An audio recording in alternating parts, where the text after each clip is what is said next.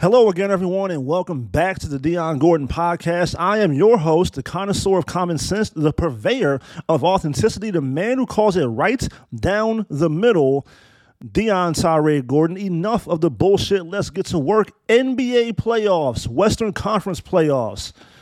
I'm going to break it down like this. I'm going to talk about the Western Conference playoffs on this podcast, then do another one talking about the Eastern Conference playoffs, and go from there because, quite frankly, it's too much to talk about for just one podcast. So I'm going to split things up. The Western Conference today, Eastern Conference tomorrow. Let's get down to it. No time wasted, no bullshit. Stop beating around the bush. Let's get right down to the nitty-gritty. Let's get right to the meat and potatoes. In the Western Conference, you have the number 1 seed, Denver Nuggets, taking on the number 8 seed, Minnesota Timberwolves, the number 2 seed, Memphis Grizzlies, and the 7th seed, my beloved Los Angeles Lakers. Your 3 seed, the surprising Sacramento Kings, coming out of nowhere, making the playoffs for the first time since the Kennedy assassination. And then your 4 seed, Phoenix Suns, going up against the 5 seed LA Clippers. I'm going to talk about my favorite team first. I'm going to talk about the Lakers and the Grizzlies. I'm going to start by saying this. I'm a wrestling fan. The last 2 podcasts I did talking about wrestling, recapping WrestleMania. I'm a fan of bombastic personalities, of charisma, of people talking shit, of people trying to sell a fight. I'm a fan of storylines. I'm a fan of perpetuating a heel versus face dynamic, as they would say in wrestling, or in regular terms, an antagonist versus your protagonist, a good guy versus the bad guy. I'm a fan of all those things. Sports can sometimes get boring. You need an adversarial entity. You need someone that everyone universally hates and can't stand, loathes, and detests. That guy plays for the other team. That guy talks a bunch of shit about my team and my city. That guy is disrespectful. That guy's arrogant, braggadocious, over the top. He's a douchebag. You wish nothing but the worst to that guy. You want to see that guy lose. You want to see that guy fail. You're going to pay good, hard-earned money to see that guy get his comeuppance, to see that guy or girl get their ass kicked. You want to see that. That's what sports is all about. The rivalries, the storylines, the shit talking, the people creating a controversy.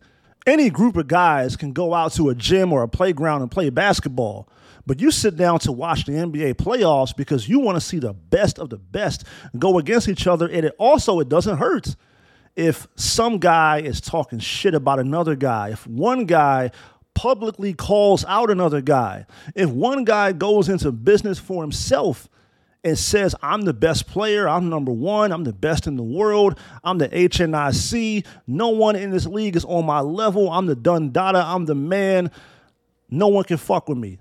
That helps. That helps sell the sport. That generates ratings and revenue, attendance numbers, publicity, attention. These are all good things. Professional sports is all about making money. I say all that to say this.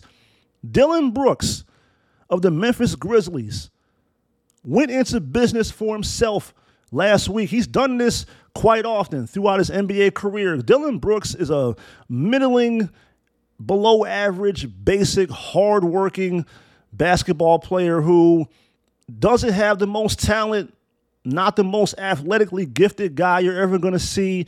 He's in the NBA for specific reasons. His defensive prowess and how hard-nosed and gritty he is, and being an irritant, being a pest, being annoying, being the heel.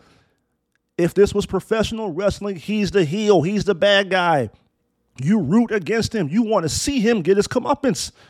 Last week, he went into business for himself after a Game 2 victory against the LA Lakers, stood there in the locker room, dressed the way he was dressed, button-up shirt that wasn't all the way buttoned up, sunglasses, despite the fact that he's indoors in the locker room with the lights turned on, looking very arrogant, looking like a WWE heel. He looked like he belonged on SmackDown, standing in the ring, talking shit to Cody Rhodes.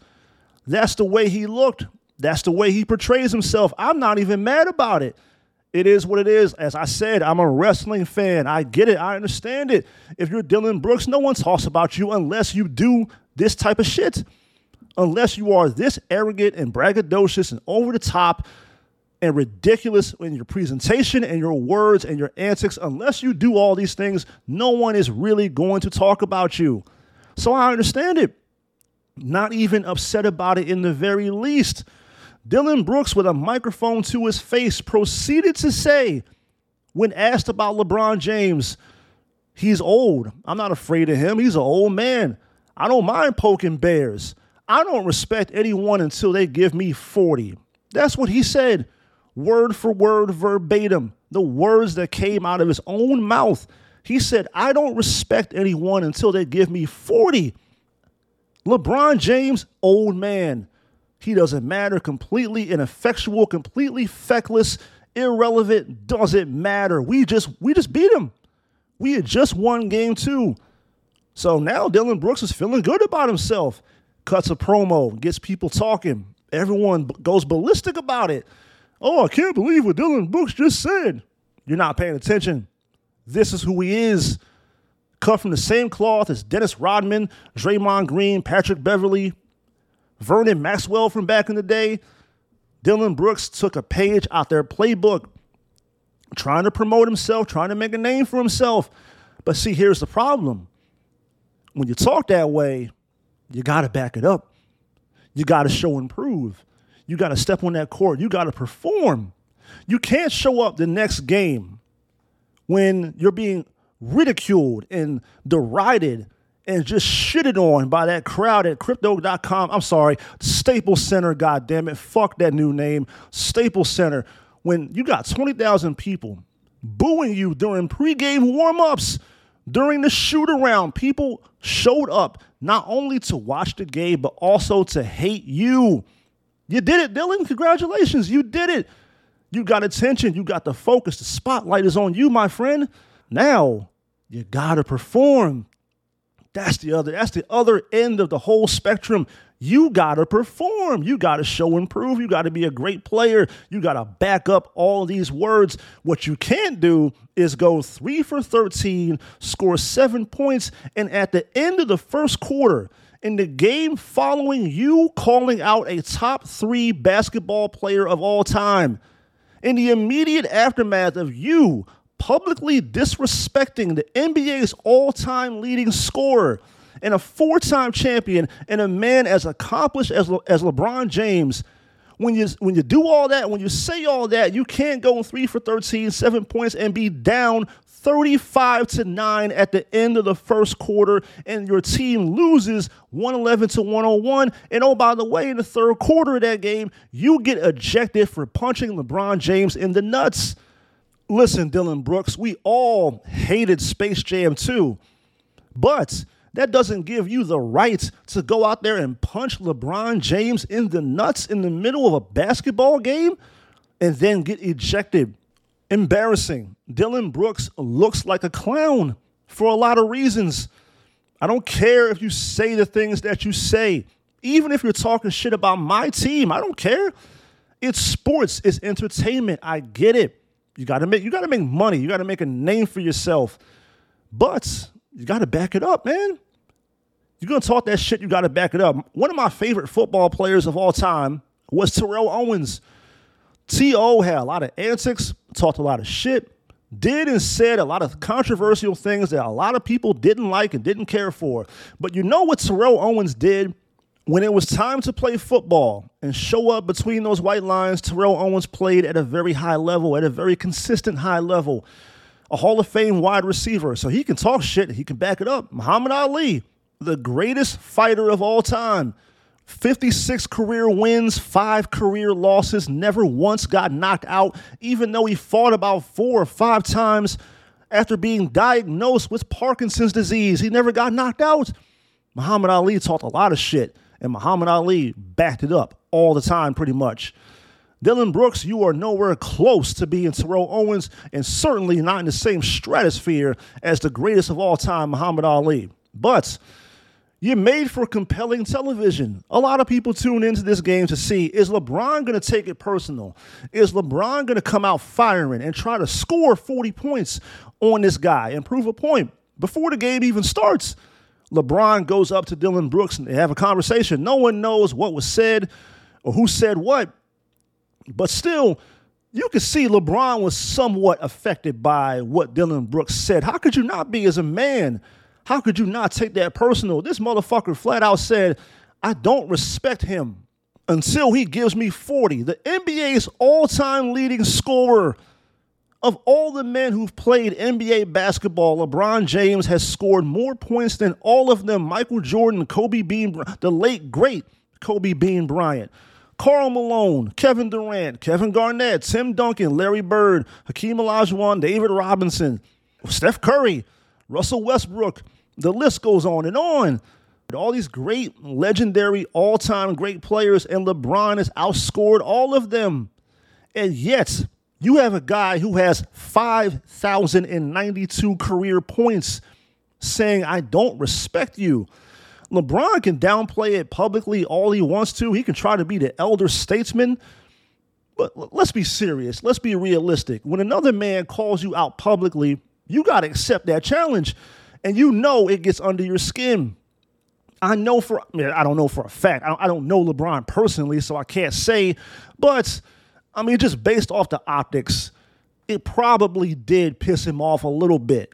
I mean, all you had to do was sit down and watch Game 3 and watch how that game began. LeBron came out aggressive, a sense of urgency, looking for his shot, whereas in Game 2, he came out passive, nonchalant, not aggressive. Game 3, after Dillon Brooks said what he said, and after the Lakers lost Game 2, you saw a different LeBron. It looked like he was trying to put 40 on Dillon Brooks. Dillon Brooks looked like he was trying to answer his own challenge. He came out gunning. He came out firing in Game 3 and missed like 6 consecutive shots. That's not his game. That's not who he is. It looks like to me, Dillon Brooks got caught up in his own mix.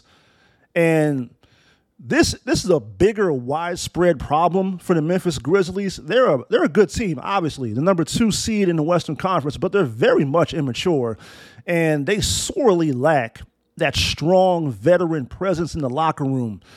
Memphis needs a guy like Udonis Haslem, Andre Iguodala, Derrick Rose, some kind of grizzled veteran that's done a lot in the NBA, but right now currently is at the very end and may or may not, or probably should, just retire and walk away peacefully. They need a guy like that in the locker room to facilitate things, to take someone like John Morant or Dillon Brooks under their wing and say, hey, this is the correct and proper way to do things in this league. I'm going to teach you how to be a professional. I'm going to show you right from wrong. You don't want to piss off a legendary player. You don't want to piss off his team.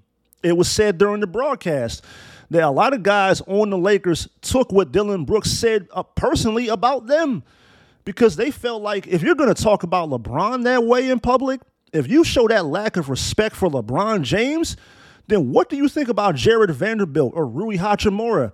What do you think about Austin Reeves? What do you have to say about even Anthony Davis? Because there's no one else on the Lakers roster that's on the same level of LeBron as far as stature and clout is concerned, as far as relevancy is concerned. He's the biggest star in the NBA. He's the number 1 guy in the sport right now, even at 38 years old. So if Dillon Brooks can call him out publicly and show an overall lack of respect to LeBron, then shit, what does he have to say about the rest of the men on the LA Lakers roster? They came out in Game 3. I'm talking about the Lakers as a team, as a collective. They came out with a purpose, with a sense of urgency. It looked like they took it personal. It looked like it mattered. Game 2 in Memphis, different story. The entire team looked passive. Game 3, they looked like sharks in the water who smell blood. They looked like they were trying to kill something. Most notably, Anthony Davis, AD, the much maligned Anthony Davis, and he's been maligned by me on a number of occasions. Every time I watch the Lakers play, there's a point during the game where I'm screaming at my television, AD, do something. AD, be aggressive. AD, assert yourself. AD, you got the mismatch. Kill this motherfucker. What are you waiting on? You're 6'11". You're highly skilled. You have a repertoire. You have a bag, as the kids might say. You're one of the best and most skilled players in the NBA on both sides of the court, offensively, defensively, rebounding, all that. You were brought to LA for a specific purpose, for you to one day assume the title of being the number one guy on the Lakers as LeBron gets older. We don't see it enough. We don't see it that often. We saw it in Game 3. Game 3 was the Anthony Davis that I want to see consistently. He looked aggressive. He looked assertive. He looked like he was ready to kill something. That's all I ask. You got all this ability. You got to play like it. A lot of times, too often, Anthony Davis plays down to his competition and just doesn't do what I think a guy of his skill set and ability should be doing on a regular basis. I go back to Game 2 again. There was a point late in the game. He didn't play well in Game 2. Desmond Bane, who's 6 feet 5 inches tall, was out-muscling Anthony Davis, who's 6 feet 10 inches tall, in the paint when AD is trying to get position. And Desmond Bane is moving this guy around like furniture, controlling him. He had him in jail. And I'm watching it, and I'm getting frustrated because, like I said, you're Anthony Davis. On a good day, you're a top 5 player in the NBA. Supremely talented, athletically gifted. You got all the tools necessary, and here you are getting pushed around by a guy 5 inches shorter than you. I don't get it. I don't understand it. Game 3, that didn't happen. Game 3, we got the Anthony Davis we all want to see as Laker fans.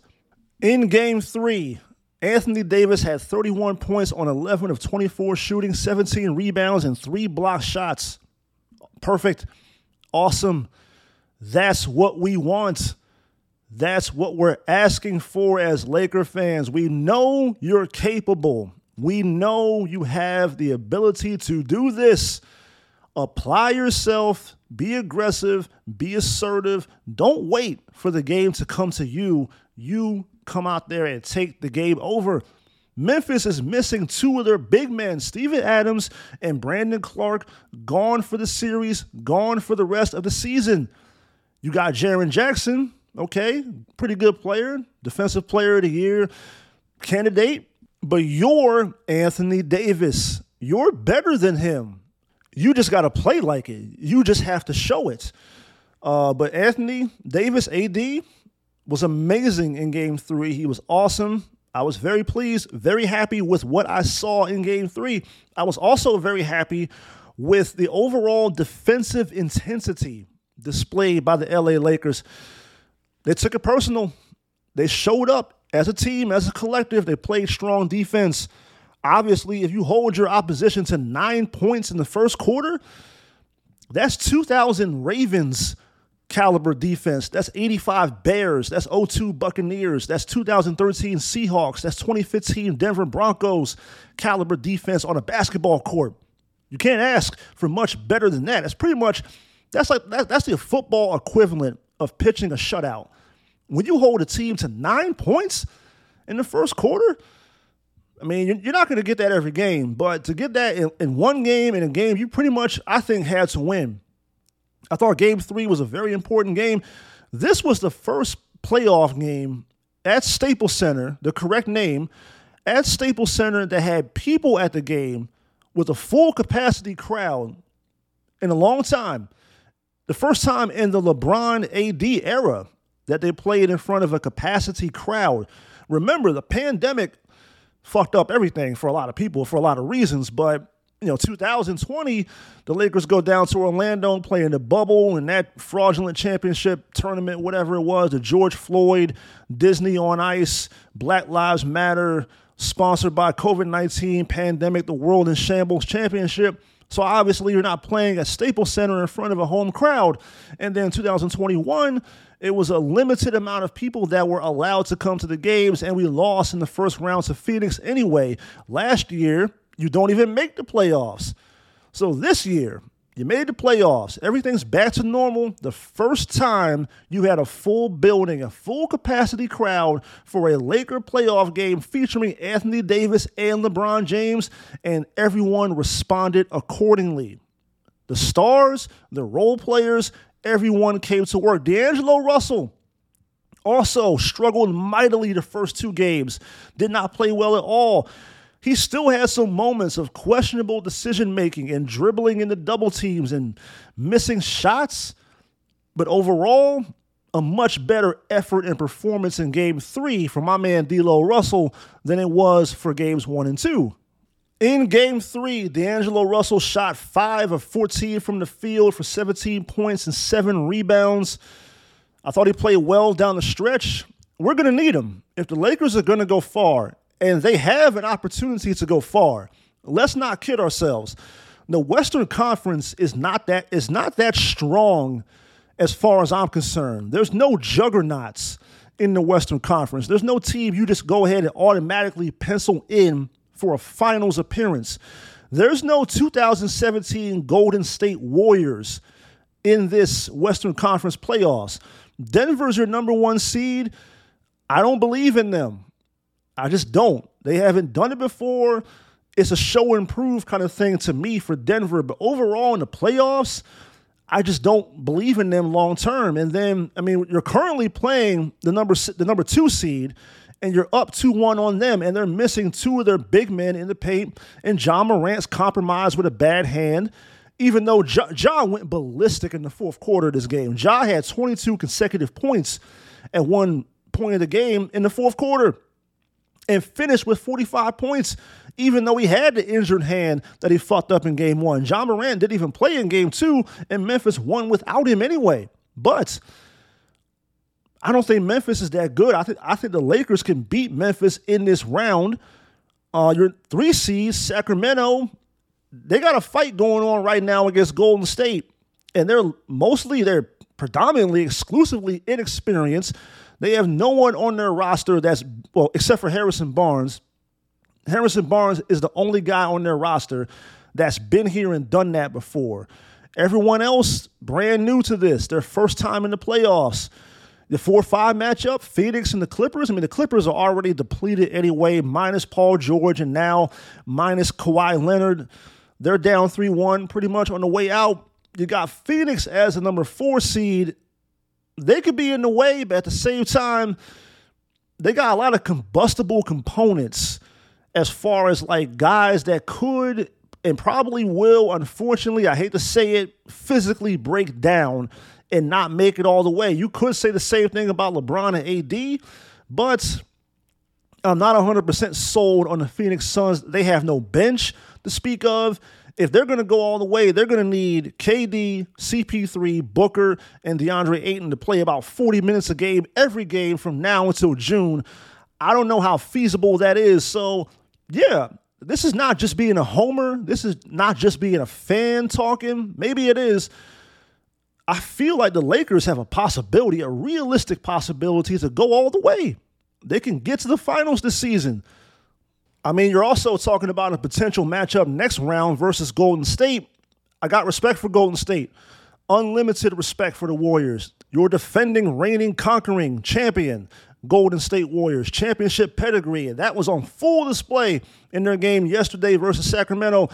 I'm a Steph Curry fan. That's my favorite player in the NBA. Those guys are awesome. I love, respect, and appreciate the way they play basketball in Golden State. It is beautiful to watch. It is basketball nirvana. It is the correct and proper way the sport is supposed to be played. Even though I'm a Laker fan, I have no ill will, no animosity at all towards the Golden State Warriors. With that being said, they're not that big up front, and they struggle on the road all season long. I'm not afraid of them either. So This could be biased. This could be a homer Laker fan talking, but fuck it. I feel like this team is good enough to get to the NBA Finals. I don't know if they can win it, but I do think the Lakers are good enough to get to June because, as I said, I don't see a clear, definitive juggernaut upper echelon superior basketball team in the Western Conference that I really feel like I should be afraid of as a fan. I don't see an 86 Boston Celtics. I don't see an 89 Pistons. I don't see a 92 or 96 Bulls. I don't see a 95 Houston Rockets. I don't see a 2001 LA Lakers. I don't see a 2008 Celtics. I don't see a 2013 Miami Heat or a 2017 Golden State Warriors team that had Kevin Durant on it. I don't see anything close to that in the Western Conference. So who's to say the Lakers can't go all the way?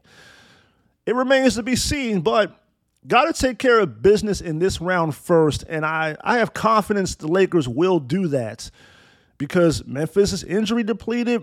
There's an experience factor. There's a maturity factor at play here.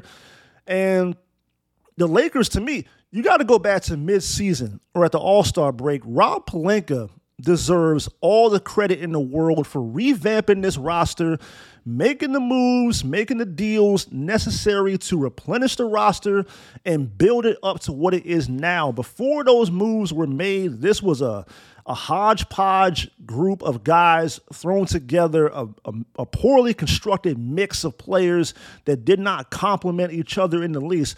But Rob Pelinka does his job and goes out and gets Rui Hachimura from the Washington Wizards. You get Jared Vanderbilt. You bring in D'Angelo Russell, who now gives you perimeter scoring and outside perimeter shooting and floor spacing and another ball handler. You bring in Malik Beasley, even though he's been relegated to the bench because of poor perimeter shooting. But still, overall, the roster improved, and here we are in the playoffs with, to me, a realistic, legitimate shot of getting to the NBA Finals because of the moves made by Rob Pelinka at the trade deadline. It remains to be seen, but I'm feeling good about my Lakers right now. I'm feeling confident. I feel like it's a good basketball team. I love Dennis Schroeder. I feel like Schroeder should get more minutes. The biggest thing I question about the Lakers is Darvin Ham and some of his rotations and playing certain guys more minutes than I feel like they should get, but it remains to be seen. That's something that can be fixed. That can be worked on. That's an easy fix. I hope I'm right because I love seeing the Lakers go far. I love seeing the Lakers win. Moving on to another first-round Western Conference playoff series, I'm just going to go ahead and get this out the way. Denver and Minnesota, I don't think anyone outside of Denver and Minnesota gives two shits, a rat's ass, or a flying fuck about this series. There's always one, sometimes two, first-round NBA playoff series that no one, as far as national mainstream attention, really gives a fuck about, and this is the series. There's always that first-round NBA playoff series where like half the games are played on NBA TV, because they know the league itself knows no one is going to watch this shit. Charles Barkley of Inside the NBA on TNT flat out said that he was more concerned, he was more interested with the NHL playoffs being shown on TNT's sister network, TBS, than he was with Minnesota and Denver. He gets paid to watch and talk about these games for a living. He flat out said that he was watching hockey in the middle of this game. You know what, Charles? I don't blame you. This is one time I'll back up Charles Barkley. I don't blame you. I also have little to no interest in this series. I don't care. To me, it's a foregone conclusion. Denver is going to win. Now, they lost last night in Game 4. They had an opportunity for a sweep. And, give Minnesota credit.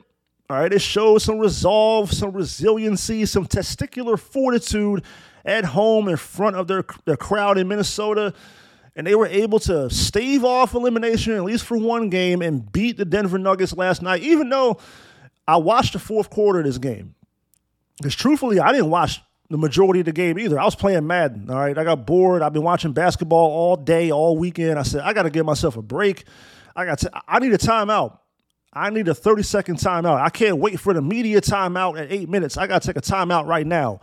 All right, the opposing team is going on a 15-1 run. I need a timeout right now. So I took a timeout, and I played Madden, and then I got done playing that, and I went back to watching basketball, watched the fourth quarter, and I'm like, okay, Minnesota's doing pretty good. They got a lead. As a matter of fact, with 2.5 minutes to go, they're up 96-84. You have a 12-point lead at home, and they somehow figured out a way to blow it. Denver comes back and forces overtime because Minnesota doesn't even know how to win. Every time I watch Minnesota play, They do boneheaded, idiotic, dumbass, nonsensical, stupid shit every time I watch them play. They squander leads, ill-advised, unforced errors, turnovers, bad shots, all of that. A whole gumbo of stupid basketball is consistently played by the Minnesota Timberwolves. And it was on full display last night. Rudy Gobert and Karl Anthony Towns are the poster childs for soft, light-skinned basketball. Can't stand either one of them. Anthony Edwards, on the other hand, now that's a basketball player. I respect him. I appreciate him. 21 years old, and to me, he's already a little bit ahead of schedule. He's one of the best young players in the NBA, one of the best players under the age of 25. And I look at a guy like him as being the future, one of the guys that can be the future of the NBA once he leaves Minnesota, because you know that's going to happen. It's inevitable. A guy like him, of his talent and ability, he's not staying in Minnesota. Small markets like that, it's difficult to win because you can draft a very good player, but if you don't surround that guy with a championship caliber team within like 4 years, that guy's going to take off. He's going to go to a bigger market and cash in and make more money. It is what it is. I know fans of small market teams get upset about that, but that's reality.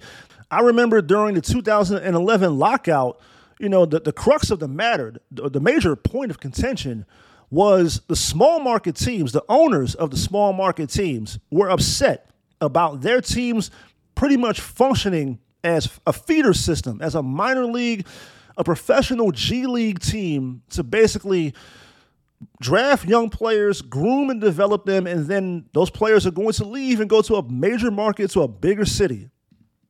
I hate to break it to people, but that's kind of how the NBA's always functioned. The NBA's always been like that. There's two teams in the NBA that have combined for 33 championships of the 76-year history of the National Basketball Association.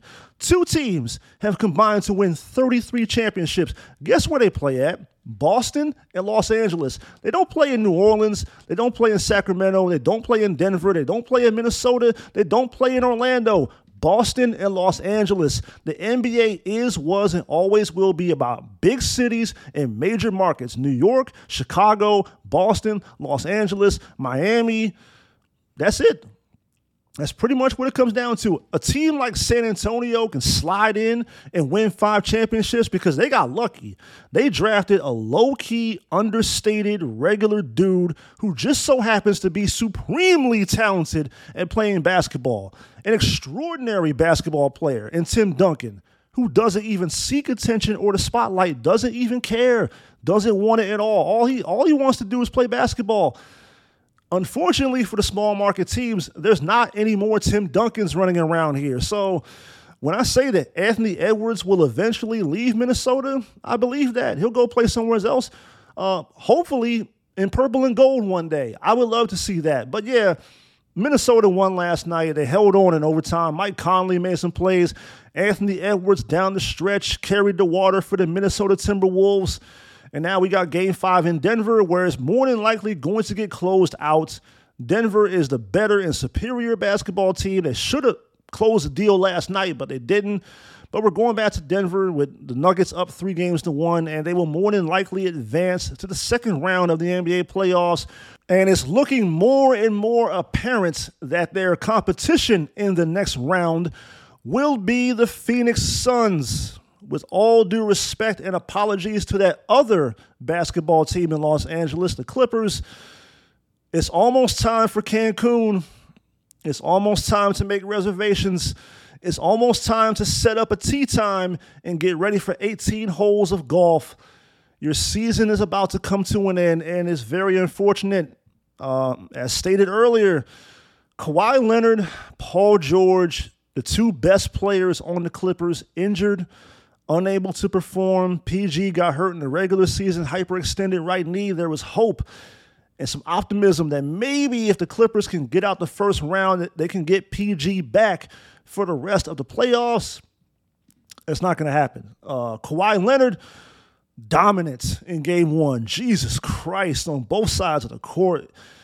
Kawhi Leonard is a top 75 player in the NBA. Deservedly so. Rightfully so. He belongs. One of the best basketball players I've ever seen. My second favorite player currently active, second only to Wardell's Stephen Curry. I love Kawhi Leonard. I love his game. I love his demeanor. I love his approach. I love the way he plays basketball. He has a mid-range game. He also has a bag. He has moves. He has a repertoire. He has an arsenal of shit he can go to score points and get buckets. And he's also a menace defensively, a former defensive player of the year. He can lock up some of the best players in the NBA whenever he's healthy. And that's the problem. A lot of controversy about this. Kawhi Leonard got shut down pretty much after Game 2. Did not play in Game 3. Did not play in Game 4. Right knee soreness. The same knee that he had operated on about 15 months ago for a torn ACL is now starting to act up on him again. And to me, it's sad. To me, it's very sad. I'm crestfallen. I'm melancholy. I'm despondent about Kawhi Leonard being injured. I've seen a lot of folks online, and quite frankly, I find it very disgusting, ridiculing Kawhi Leonard. They seem to be happy about this guy being injured, being unable to compete. A lot of people, in a very derisive way, are mocking the load management that took place during the season where Kawhi was intentionally sat down in an effort to preserve his body for the playoffs. And now we get to the playoffs and he's broken down again, can't play, injured, and his team is probably going to be eliminated in the first round. They're down 3-1 and going up against a team that has 4 all-star caliber players, 2 surefire first ballot Naismith Hall of Fame players, and CP3 and Kevin Durant. Devin Booker, a guy who has Hall of Fame talent and is currently on a Hall of Fame trajectory. And DeAndre Ayton's a very good player too. So Phoenix has exponentially more firepower. The Clippers have found themselves in a position where they are dependent on Norman Powell to score 42 points, as he did in Game 4, but it's not enough. Russell Westbrook, another guy heavily maligned and criticized for a long time. That experiment with the Lakers did not work. I knew it was not going to work because he and LeBron can't play together. They're both ball-dominant players. They both need the basketball in their hands to be productive. Well, if you're Russell Westbrook, you're not going to get the ball from LeBron. LeBron is the offense. LeBron is the focal point. You have to now become an off-ball player. Westbrook's skill set is not conducive to doing that. He's not a great perimeter jump shooter. He's not a guy that's going to come off a screen and catch and shoot. You're not going to set a pin down for Russell Westbrook, and he's going to roll off that screen and catch and shoot for an elbow 3. It's not going to happen. If it does, pray for him. Good luck. But it was a bad fit. Now, with the Clippers, Westbrook has found himself and has reestablished himself and is proven something. A lot of people wrote him off. A lot of people said, is Westbrook even an NBA caliber player anymore? To me, it was about the fit. To me, it was about being in a bad situation for him. Now, with the Clippers, he can flourish. He can thrive because he can play with the basketball in his hands. Kawhi Leonard, when healthy, can play either or. He can play with the ball or without the ball. He can come off a screen and catch and shoot. He can operate in the mid-range of the post. He doesn't need to dribble the air out the ball and survey the defense and figure out what he wants to do, like LeBron does. So Westbrook has had more success with the Clippers. It's unfortunate, though, that Kawhi and PG are both injured and unable to participate. Westbrook, give him all the credit. Give Russell Westbrook his flowers. He's played outstanding basketball in this series, but it's going to be all for naught. It's not enough. I mean, Game 1, not a great night shooting the basketball. Missed a lot of shots, but rebounding and assist and tempo and facilitating the offense and just being a pest, being a menace out there. He was awesome, and the Clippers won that game. And he's had back-to-back 30-point performances in Games 3 and 4 at home at Staples Center, but you don't have enough. You got Norman Powell, you got Eric Gordon, no relation. You got Zubac. You don't have enough. The Suns got more than you do. Look how easy it is for Devin Booker to score points because you got Kevin Durant now. KD takes up the majority of the defense's attention. He's the focal point. The onus is going to be on him. The focus is going to be on him. So if you're Devin Booker, you got one-on-ones now. You could easily exploit that. KD's being double-teamed the majority of the time. D-Book out there playing one-on-one. CP3 resurrected himself in games 3 and 4. I thought going back to games 1 and 2, I don't think CP, and really throughout the entire regular season, there's a lot of times where Chris Paul looked his age. He looked 38, or really not even 38. He looked 58. He looked old. He looked prehistoric. He looked geriatric for the majority of the season. And that bled into games 1 and 2. But in games 3 and 4, we saw the Chris Paul we've come to know and love over the years. He's playing great basketball, very good basketball, I should say, in games 3 and 4. And that series is going back to Phoenix, and Phoenix should close that out in game 5 and move on to the next round and play the Denver Nuggets. It's just, overall, it's unfortunate. I feel bad for Kawhi. I feel bad for Paul George. I think basketball fans have been deprived of seeing what that could have potentially become. Having Kawhi Leonard and Paul George as teammates, that whole thing went down in 2019, and there's nothing to show for it. Let's be honest. Let's be transparent. There's nothing to show for it. 0 NBA Finals appearances. 1 conference final appearance in 2021 against these same Phoenix Suns, and they lost that. And Kawhi Leonard got hurt in that semifinal round against Utah. He tore his ACL in that series. Kawhi Leonard didn't even play in that Western Conference final versus Phoenix in 2021. 2020 in the bubble, everyone thought it was going to be Clippers and Lakers. The Lakers got there. The Clippers didn't. They got upset. They got beaten on the way to the conference finals. This whole thing with the Clippers, Kawhi Leonard and Paul George, this whole era of Clippers basketball has been a failure, has been an unmitigated disaster. They've underachieved. The only team in the league that's worse than them, the only failure bigger than the Clippers, Brooklyn, the Brooklyn Nets, who also went out and got an assortment of upper echelon Hall of Fame star players, tried to build a super team, and it didn't work. You bring in Kevin Durant. You bring in Kyrie Irving. You bring in James Harden. And then later on, you bring in the scattered remains, the corpse of Ben Simmons, and it doesn't work. Brooklyn just got swept for the second consecutive year in the first round. They're a failure. They're a joke, a complete disaster, a waste of time, a waste of energy. The only thing on par with that, the Clippers. It hasn't worked. You have all this talent, star players, 2 of the best two-way players in the NBA. You know what? Maybe, just maybe, there might be something to that Clipper curse. Look at the history of the franchise since they've been in Los Angeles, since they've been the redheaded stepchild of basketball in the City of Angels. They've never won anything. They've never come close. They've never sniffed an NBA championship. The first time and only time they even got to the Western Conference Finals was the aforementioned 2021 Western Conference Finals, and they lost in 5 games.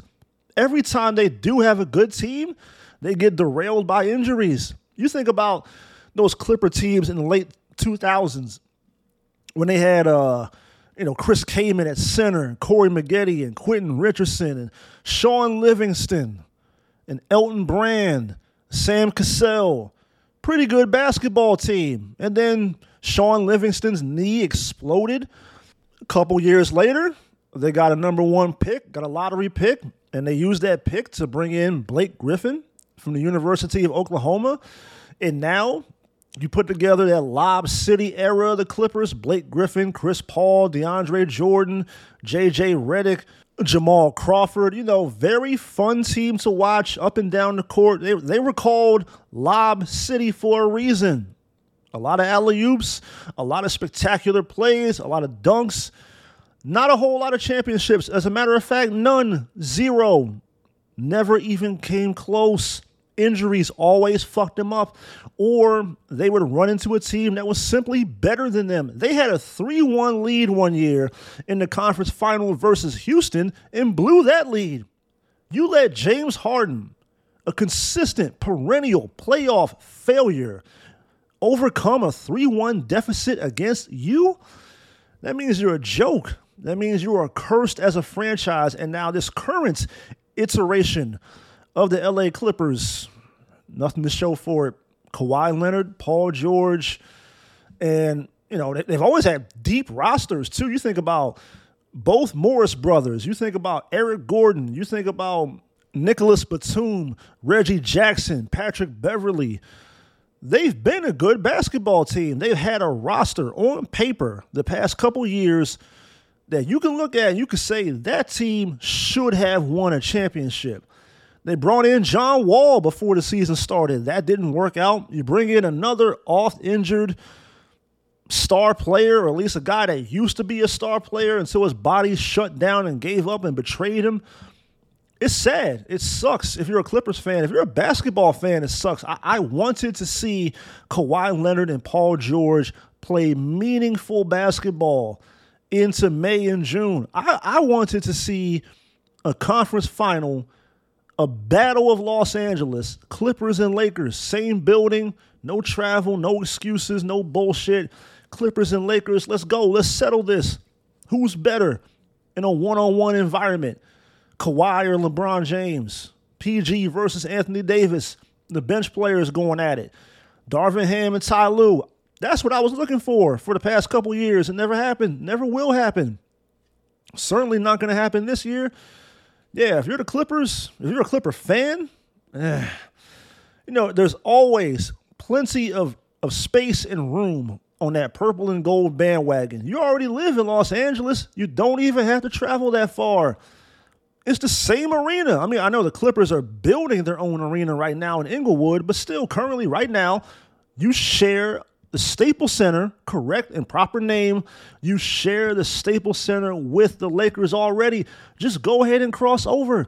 Nobody's going to be mad. Nobody's going to blame you. Nobody's going to shit on you. It is what it is, man. I would much rather be a Laker fan than a Clippers fan, especially if I lived in Los Angeles.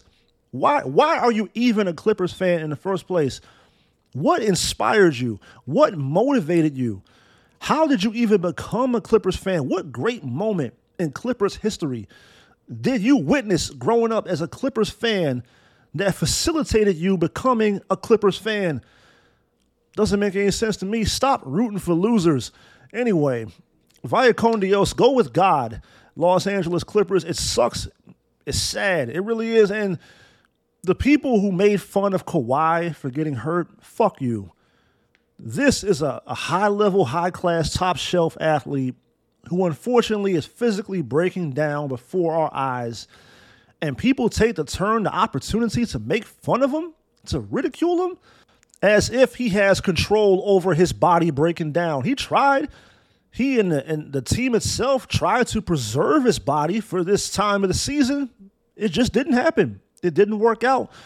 It's unfortunate. But one thing I'll never do is ridicule an athlete for getting hurt, because to me, that's the lowest of the low. That's just shitty. If you're that kind of person, fuck you. As I said, you're a piece of shit. You're a douchebag, a cocksucker, a jabroni, a lowlife scumbag, all the above. You suck at life if you make fun of and ridicule professional athletes for getting hurt. Trust and believe, the last thing any pro athlete wants to do is get hurt. I've seen people online saying that Kawhi is faking it. Kawhi's ducking the fade. Kawhi just doesn't want to play. Are you serious? Did you not see the way this guy was killing these people in game one and even game two? He had 28 points. He played well the first two games of the series. He was playing he was the best player on the floor for either team. And we're talking about Kevin Durant, Devin Booker, DeAndre Ayton, Chris Paul, Russell Westbrook, all being on the court together, and Kawhi Leonard was the best player out the whole bunch. But all of a sudden, After being dominant in game one and very good in game two, Kawhi Leonard woke up one morning and said, you know what? I don't want to play anymore, man. I'm done. I'm good. I'm going to hold out till next season. What sense does that make? People just say things completely ridiculous. Moving on to what was and what is my personal favorite first round NBA playoff matchup. I knew this was going to be good. I knew this series was going to be awesome. I knew this series was going to be high-level, top-shelf basketball being played. This series, Sacramento versus Golden State, is that 1942 Don Julio and Yeho tequila. We not fucking around with that cheap shit, all right? Denver and Minnesota, that's Patron. That's that cheap-ass garbage, that overrated bullshit. That's that Casamigos, all right? We're not fucking with that. This series, Warriors, Kings, Golden State, Sacramento, 1942, Don Julio and Yeho. The good shit. Quality basketball being played, compelling storylines. The young upstart Sacramento Kings making the playoffs for the first time since they had Chris Webber and Mike Bibby in uniform. That's a long time ago, man. I was in high school the last time the Sacramento Kings made the playoffs. I'm currently 38 years old. It's been a while since Sacramento got this far. Light the beam in Sacramento. Light the beam, right? Hey, I'm happy for them. Good for them. I love seeing teams come out of nowhere and make something out of themselves, build their team up organically, draft correctly, appropriately, get quality basketball players, groom and develop them, improve on a year-to-year basis, and find themselves in the playoffs playing at a very high level. The number 3 seed in the NBA Western Conference, the highest scoring team in the NBA, De'Aaron Fox. This is the biggest reason I'm happy that Sacramento has made it this far, is playing on the public national stage, playing games on TNT and ABC for the first time all season, for the first time in a long time.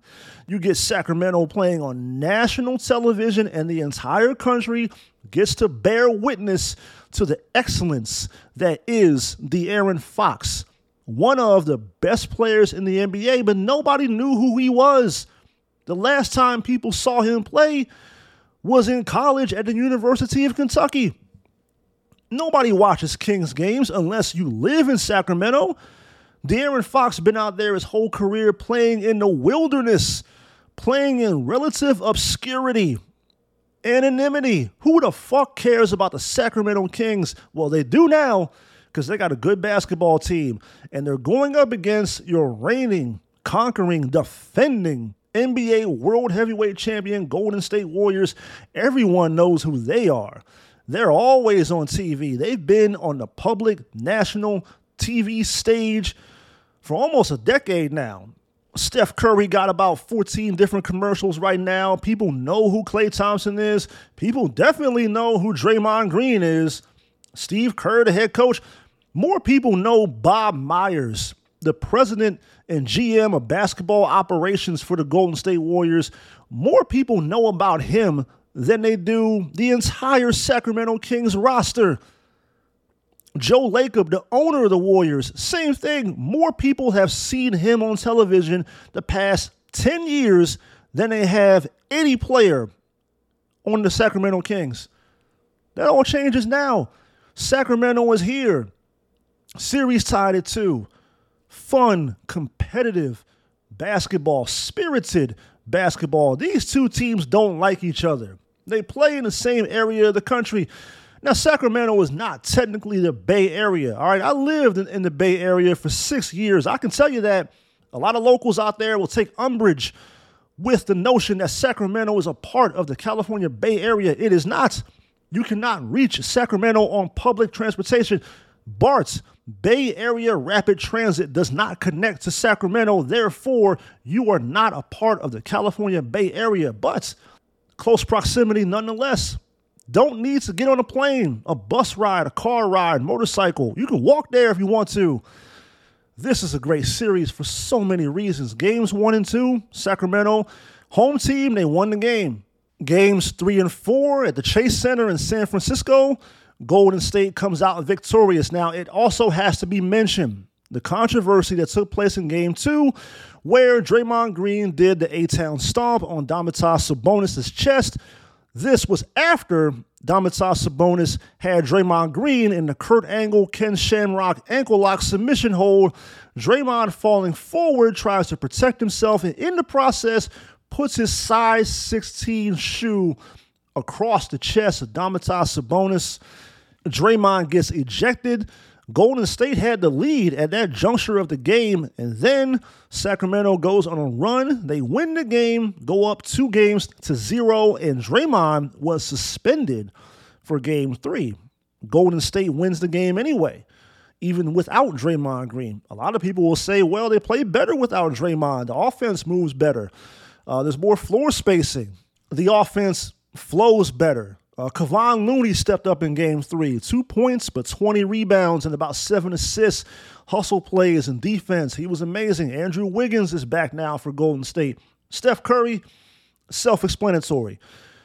The most must-see, the most box office basketball player I've seen since Kobe Bryant, the late, great Kobe Bryant, or Michael Jordan. He's in that ilk. He's in that class, that pantheon of just exciting, scintillating, sensational, super awesome, compelling basketball players that you make an appointment to sit down and watch. I couldn't wait for that Warriors game yesterday. I'm a Laker fan, but I love watching Golden State play. As I said earlier, they play basketball the way it's supposed to be played. It's basketball nirvana. I got a brother that coaches AAU basketball. Every time the Warriors are about to play, I text him. I send him a message. I say, hey, bro, are you watching the Warriors game right now? There's a lot that you can learn as a basketball coach, as a young, up-and-coming, developing, ascending basketball coach. There's a lot for you to learn from watching Golden State and Sacramento. Remember, Sacramento's head coach is Mike Brown, formerly an assistant coach under Steve Kerr in Golden State. They run the same system. They run the same plays, the same shit. So I always tell my brother, watch these games. He doesn't watch a lot of basketball. It's crazy to me. He coaches basketball, but doesn't watch a lot of basketball. But I always tell him, every time Golden State plays, watch and just learn and take some things away from what they do and implement that into what you're doing coaching on the AAU level. But I digress. This series is awesome. Game 4, one of the best basketball games I ever seen. 126-125 Golden State. I mean, these are two of the highest scoring teams in the NBA, and you're going to get games like that. I've enjoyed during the postseason seeing real basketball being played, seeing defense being at the forefront, not seeing games that finish with a final score of 151-147 in 48 minutes of regulation basketball. That's garbage. That's not basketball. In the playoffs, intensity, defense, attention to detail, efforts is all there on full display, and you're seeing it in this series. Even though both teams are scoring a lot of points, it's because they're so talented and so exceptional offensively, and they got so many weapons and so many guys that can get buckets, that can score. De'Aaron Fox wore Golden State out in that first half in Game 4. Give credit to Steve Kerr. Halftime adjustments were made. At halftime, Sacramento had 69 points at halftime of this game. Steve Kerr said, fuck it. De'Aaron Fox is kicking our ass right now. So we're going to put Draymond Green on De'Aaron Fox. It worked. To me, Draymond was the player of the game yesterday. Defensively, Draymond held Kings players to 5 of 16 from the field. Whenever Draymond was the primary defender in the second half, he held De'Aaron Fox to 2 for 7 from the field as his primary defender. He had several key blocks and steals late in the game. There was a play where Sabonis had the ball going to the basket, and Draymond stepped in front, made a steal, and at the same time was able to save the basketball from going out of bounds and maintain possession for Golden State. Little things like that. He was awesome. He came off the bench and was, give him credit for that. A lot of people got a lot of things to say about Draymond Green. In the postgame, he said that he himself went to Steve Kerr and said, "What do you think about me coming off the bench?" Steve Kerr said he was already thinking about it. He was already considering doing that anyway. Draymond comes in off the bench. A minute later, gets a technical foul. That was hilarious. But he stayed in the game, did not get ejected, didn't let his emotions get the better of him like he has so many times before. Stays in the game. Outstanding defensively. He was aggressive offensively early in the game when he first checked in. He was great. I know Steph had 32, and Steph is Steph. Steph has scored 8 or more points in the fourth quarter of all 4 games in this series. He's Steph Curry, one of the top 5 players in the NBA, greatest shooter of all time, box office, most must-see player of all time, worth the price of admission out there at the Chase Center. I could tell you from firsthand experience, that admission costs a lot. It costs a grip to go watch the Golden State Warriors play basketball, whether it be Oakland or San Francisco, it doesn't matter. But a lot of that has to do with Steph Curry and the overall team success, but Steph is worth it. Steph has earned all of that. With all that being said, Draymond to me has always been the glue in the middle of everything. Yeah, you got Steph. Yeah, you got Clay. You had KD a couple years ago. You had Andrew Wiggins the past 2 years. Great basketball players, but to me, Draymond is the straw that stirs the drink. He's the guy who has those intangibles, those things that you can't teach, that don't always show up in the box score. His presence was felt yesterday. He brings the ball up. He takes pressure off of Steph in that regard. Draymond really is the true point guard of that team. Draymond facilitates the offense, gets guys in their proper sets. He's the quarterback of the offense. When you really think about it, what he's able to do, facilitating the offense, and then defensively, to me, his value is, you really can't define it. Draymond is one of those guys that you got to actually watch the game to understand his effect on the game and everything he brings to the table. You really got to sit down. I know this is revolutionary. I know this is a hard concept for a lot of people, but you really do have to sit down and wait for it. Are you ready for this? Watch the game, and then you'll see what Draymond brings to the table. I think coming off the bench is better for him, though, to be honest, because you go back to last year in the NBA Finals against Boston, that same adjustment was made to bring Draymond off the bench, and that's when the whole dynamic and momentum of the series shifted, and Golden State goes on to win their 4th championship with this current version, the current iteration of the Golden State Warriors with Steph and Clay and Draymond, Steve Kerr, all that shit. I'm a Draymond Green fan. All right, I'll go ahead and say that on record. I've always been a fan of Draymond because of what he does. I love his demeanor. As I said earlier, I'm a wrestling fan. I like guys that got personality, who are boisterous, outgoing, charismatic, talk a lot of shit. Draymond Green, unlike Dillon Brooks, most of the time backs it up because of his impact and effect on the basketball game. And I thought in Game 4 yesterday, especially defensively, he was outstanding. And one of, in my opinion, the biggest reason they were able to win that game yesterday. You look at the numbers in the third quarter. Golden State, throughout this entire run of excellence and dominance over the NBA, has been known for several things. One thing they've been known for is third quarter excellence, and you saw that yesterday. As I said, Sacramento had 69 points at halftime. Third quarter, they scored 23 points on 7 of 29 shooting, 2 for 7 from 3, 7 rebounds, 4 assists. Golden State, on the other hand, 37 points in the third quarter, 13 of 24. Only 3 for 10 from 3, but still you put 37 points on the board in one quarter. That's your game right there. That flipped the entire game. Now, they almost lost it.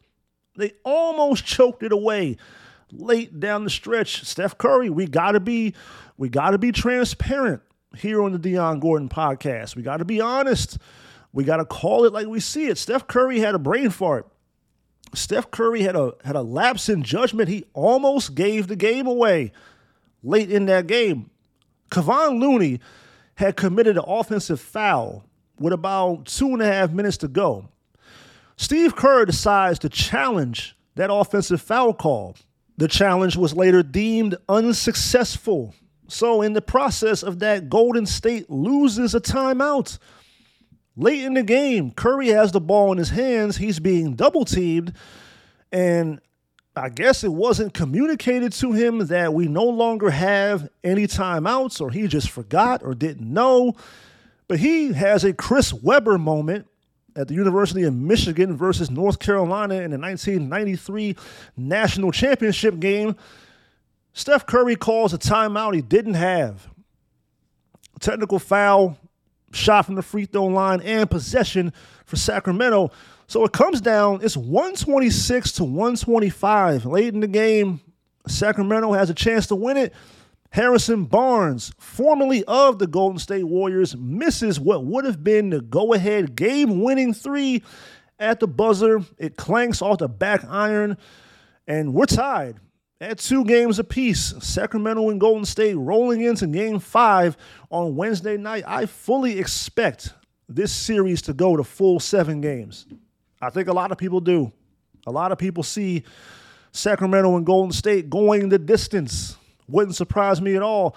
Golden State all season long has been abysmal on the road.